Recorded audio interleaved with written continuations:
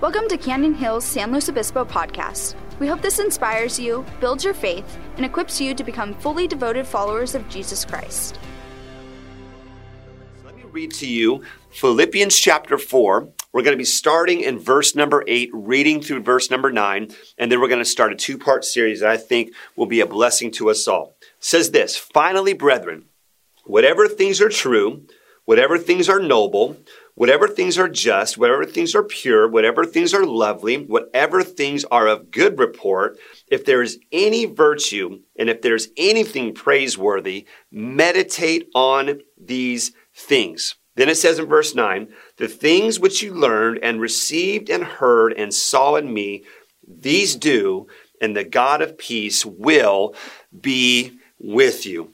If you're taking notes today, I want to start a two-part series called Stop That, Start This. Okay, that's like the overall title of this two-part series. The subtitle of the message today would simply be, I'm optimistic. So again, we're talking about stop that, start this, but more specifically today we're talking about this whole idea of I'm optimistic. If you're sitting with your spouse, would you just look at them and say, I'm optimistic? If you're sitting by yourself, let's just go ahead and talk to ourselves. Say, I'm optimistic. All right, let's pray. Father, help in Jesus' name. And everyone said, amen. I'm just going to assume I could hear you say amen. I could hear it in my mind. So here's the deal. Here's what we're talking about over the course of the next couple weeks. Okay, we're talking about this whole idea of what it means to keep our minds right. Have you noticed how easy it has become, especially over the course of the past 20 to 22 weeks, somewhere in that span? It's been so long, I don't know anymore. But have you noticed how easy it is to get down and to get disheartened and to get negative over all the things that are taking place in our world? I know for me personally, as a pastor, it was so hard if we go back so many weeks ago to come to terms with the fact that we couldn't meet together as a church. And so we went online, and it was like 16, 17 weeks of going online, and it was a great time. And we grew so much in that. We got a lot of different perspective. But then the information came that, we get to open back up again. And man, I was so excited. Vanessa was so excited. You were so excited. And here we are. We're opening up church. 4 or 5 weeks later, man, we got to change again. And I got to be honest with you. I battled with some negative thoughts in that moment. I felt so disheartened to go to a place where we couldn't meet to where we could meet, and now we can't meet. And then if we want to try to meet, it's difficult to pull off. And it's just been so easy for me to kind of go into what I call negative land and to get down about everything and to be disheartened about everything. And I don't know if you've ever gotten to this place, but I know I have. I'd be like, Lord, why has this got to be so hard? Why has this got to be so crazy? Why are we still talking about having to renew our minds and step away from negativity and deal with anxiety and all these different things because of what we're going through? And it's as if the Lord reminded me of Philippians chapter 4, but he also reminded me of John 16:33. And here's what it says. It literally says this. It says, "These things I have spoken to you, that in me you may have peace." Then it says this, "In the world you will have tribulation, but be of good cheer. I have overcome the world." It's almost as if God said, look, here's the deal. I'm going to set it straight for you again. In this life, it will not be easy. In this life, you will experience trouble. In this life, you will be disheartened. But it's as if the Lord said, but Rich, you have a choice. And God would say the same thing to you. He would say, you have a choice to allow these things to get deep into your heart and get down, or you have the option to really focus on the thoughts that you're thinking, because we know this to be true. The thoughts that we think eventually become the words that we speak, and the words that we speak become the words that we believe, and the words that we believe usually determine the actions and the things that we do. Where does it all start? It starts up here. There's been a couple of things that I've often always known about our thought life and about really making sure that we keep things in proper perspective. And it's really been this whole idea is that we will often find what we are looking for. In life, it's so true. You will always find what you're looking for. Think of the buzzard or the hummingbird. If you've been with us for any length of time, you've heard this illustration from me before. But they find exactly what they're looking for. Now, a buzzard, I'm going to pop it up on the screen here. Look at this thing right here. That's one ugly looking bird. I mean, I shouldn't call it ugly. God created it. He created all things. But sometimes you wonder, like, hey, God, why'd you make this bird look this way? But that's one crazy looking bird. Well, what does a buzzard do? A buzzard flies around looking for dead things. Now look at the picture of this hummingbird. All right, now that looks a lot better.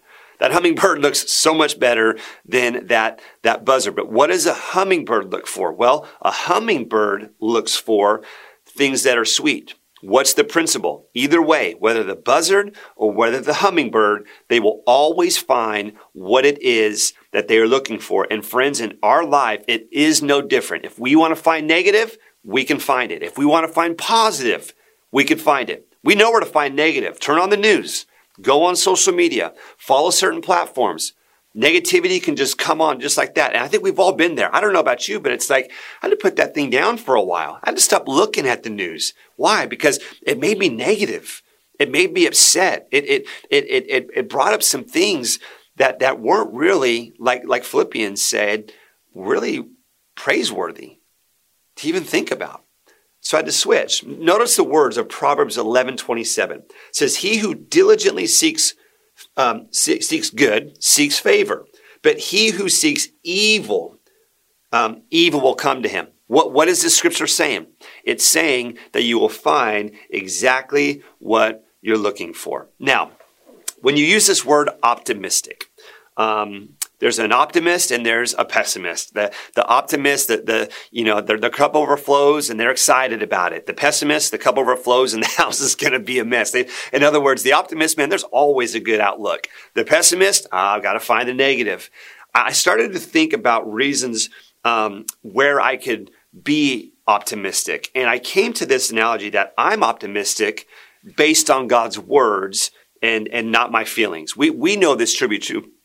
Your feelings should always serve you. For example, if something is getting ready to take place, let's say you're getting ready to walk across the street and all of a sudden a car is just coming your way, that fear serves you to run across that street. But here's the thing, and that's an illustration, but let's think about fear or anxiety or anything.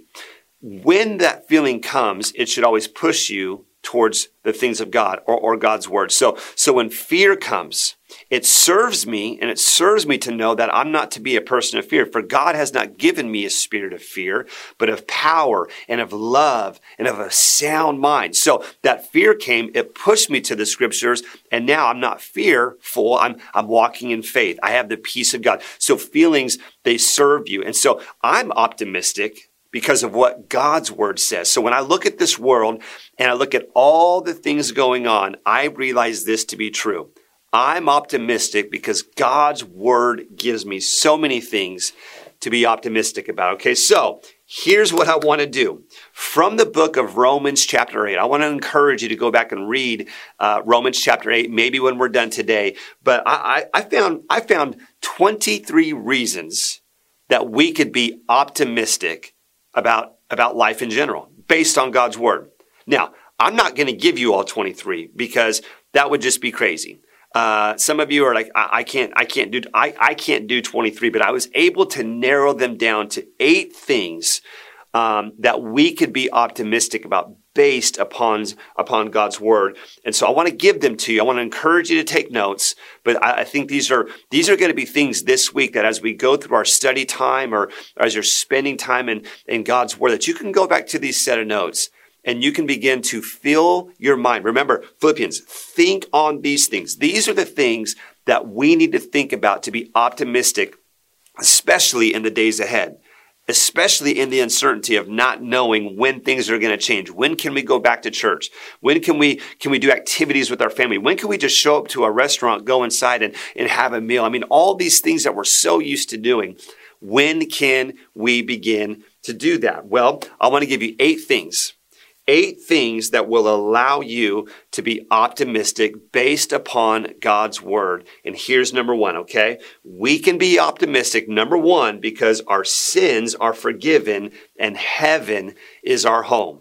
Man, that's powerful. Look at Romans 8, verses 1 through 2. Therefore, there is now no condemnation for those who are in Christ Jesus. For the law of the Spirit of life in Christ Jesus has set you free from the law of sin and death. Here's the deal. I could be optimistic in this life because there is a future home awaiting me. Heaven is my home. This life is temporary. These struggles are temporary. If I can get beyond what's going on right now and focus on the fact that I'm going to heaven, I'm going to sit around the throne. I'm going to cry holy with the angels and the saints. Man, there's a great day coming. And so it just leads me to this whole idea of, hey, you know what? I'm optimistic because my sins are forgiven and heaven is my home. Secondly, because Jesus is at the right hand of God praying for us. I'm optimistic, number 2, because Jesus is at the right hand of God praying for us. Romans 8:34. Who is the one who condemns?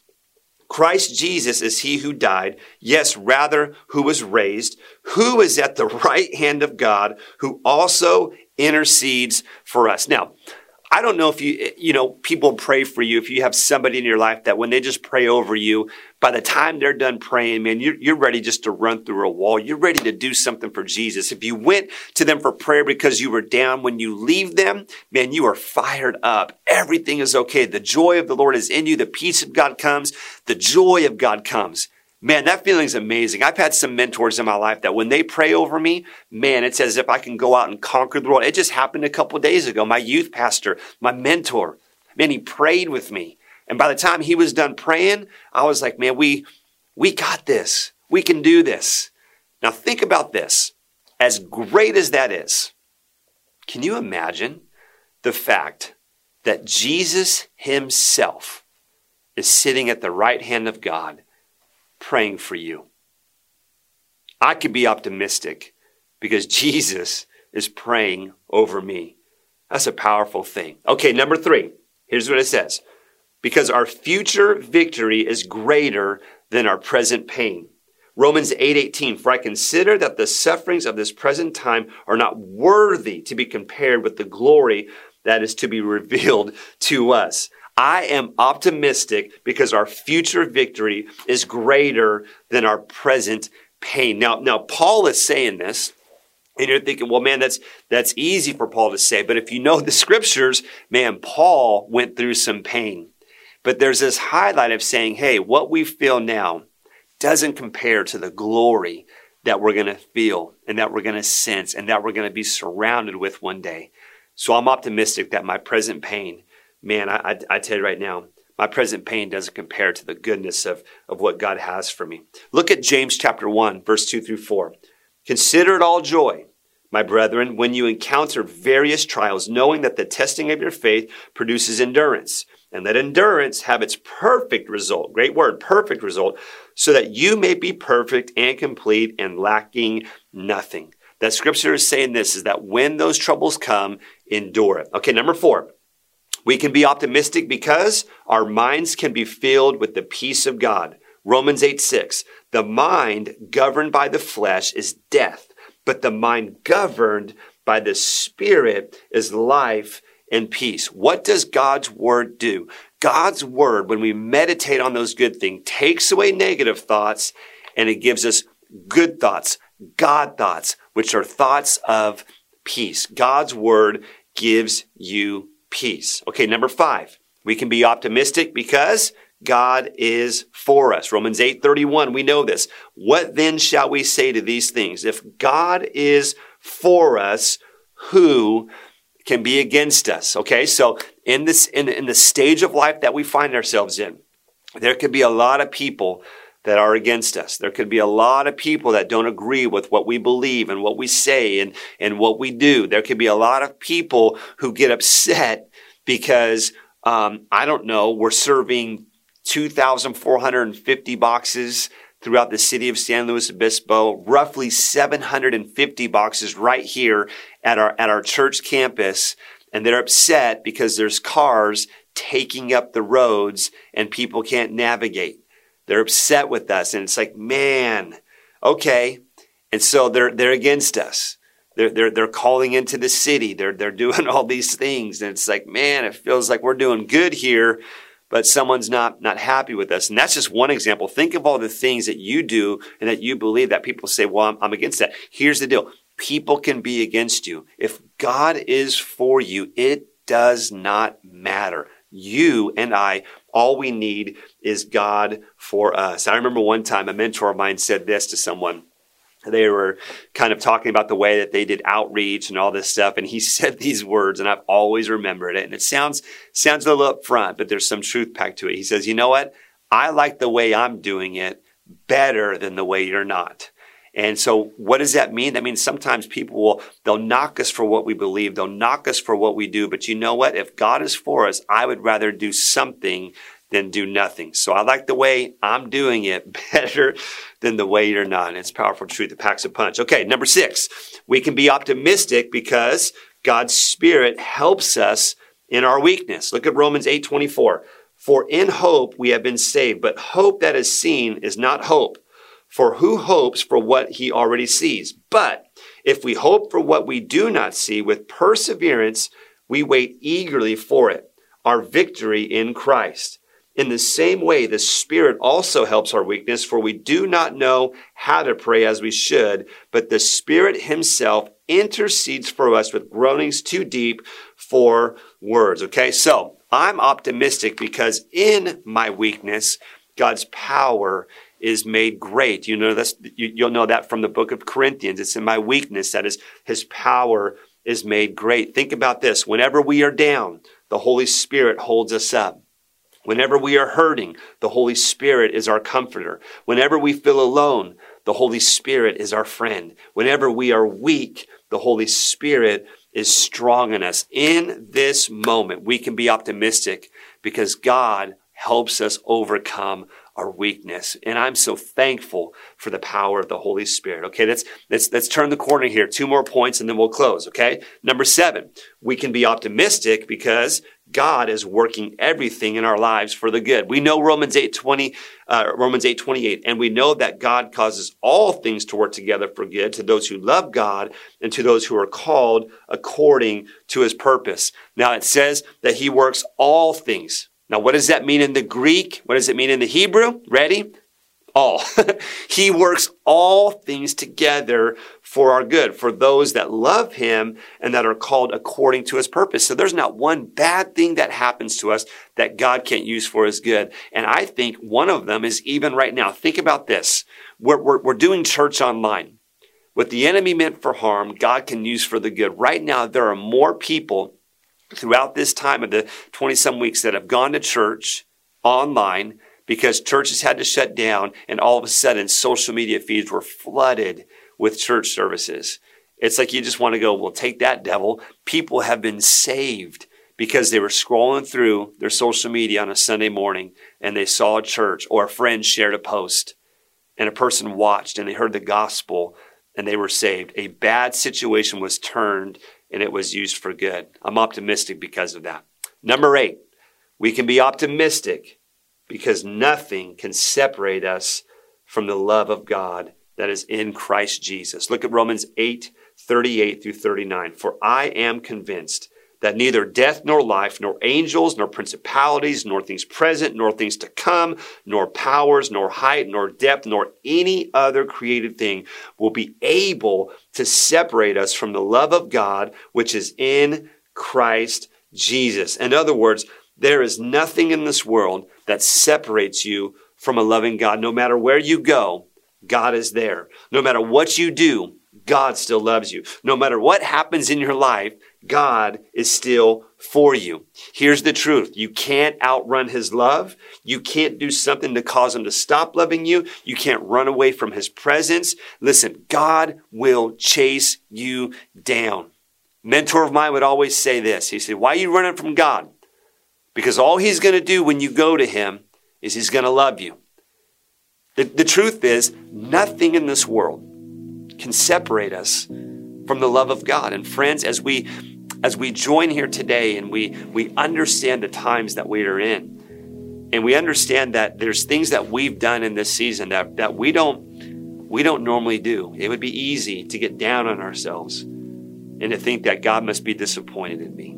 God must be disappointed in us. In this moment where we should have been full of faith, we've been full of fear. And you would go and you'd be down on yourself. Don't do that. God still loves you. God is still for you. Maybe your marriage has struggled in this time. You think, well, God must not be happy with me because I couldn't keep my marriage together. We've been fighting and we've been at each other, and I should be better than that. And that self-talk comes in. It starts in your mind, that negativity. God still loves you. He hasn't given up on you. You can look to your children, your job, your finances, all these things, and we can come up with so many reasons on why God can't love us because of what we've done. But the truth is, He still loves us, and He still cares. So I've got great news for you today. We can be optimistic. Here's what we have to stop doing. Stop being negative. Stop being fearful. Stop that. Start this. Start renewing your mind with God's word. Start speaking life over every situation. Start praying in ways that you've never prayed before. Start reading God's word like you never have before. Start getting in books that elevate your faith and give you wisdom. Start doing all of these things. Stop being negative. Start being positive. Be optimistic because your sins are forgiven. Because Jesus sits at the right hand of the Father praying for you in this moment. Because your present sufferings are not worth comparing to the future glory that God has for you. Start filling your mind because of the peace of God that will come. Be optimistic because God is for you. And therefore, who could be against you? Start being optimistic because God's Spirit works in your weakness. Start being optimistic because God is working all things for the good. And start being optimistic. Start being positive. Start thinking this way because nothing can separate you from the love of God. Here's what I choose to believe. I choose to believe in the goodness of God. And I'm asking you today, would you do that too? Would you continue, or maybe if you're watching this, would you just start to believe in the goodness of God? Because He's with us, because He's for us. Amen. Thanks for listening. Be sure to subscribe to this podcast and follow us on social media to hear more about what God is doing through our church at Canyon Hills, San Luis Obispo. For more information, visit us at canyonhills.com.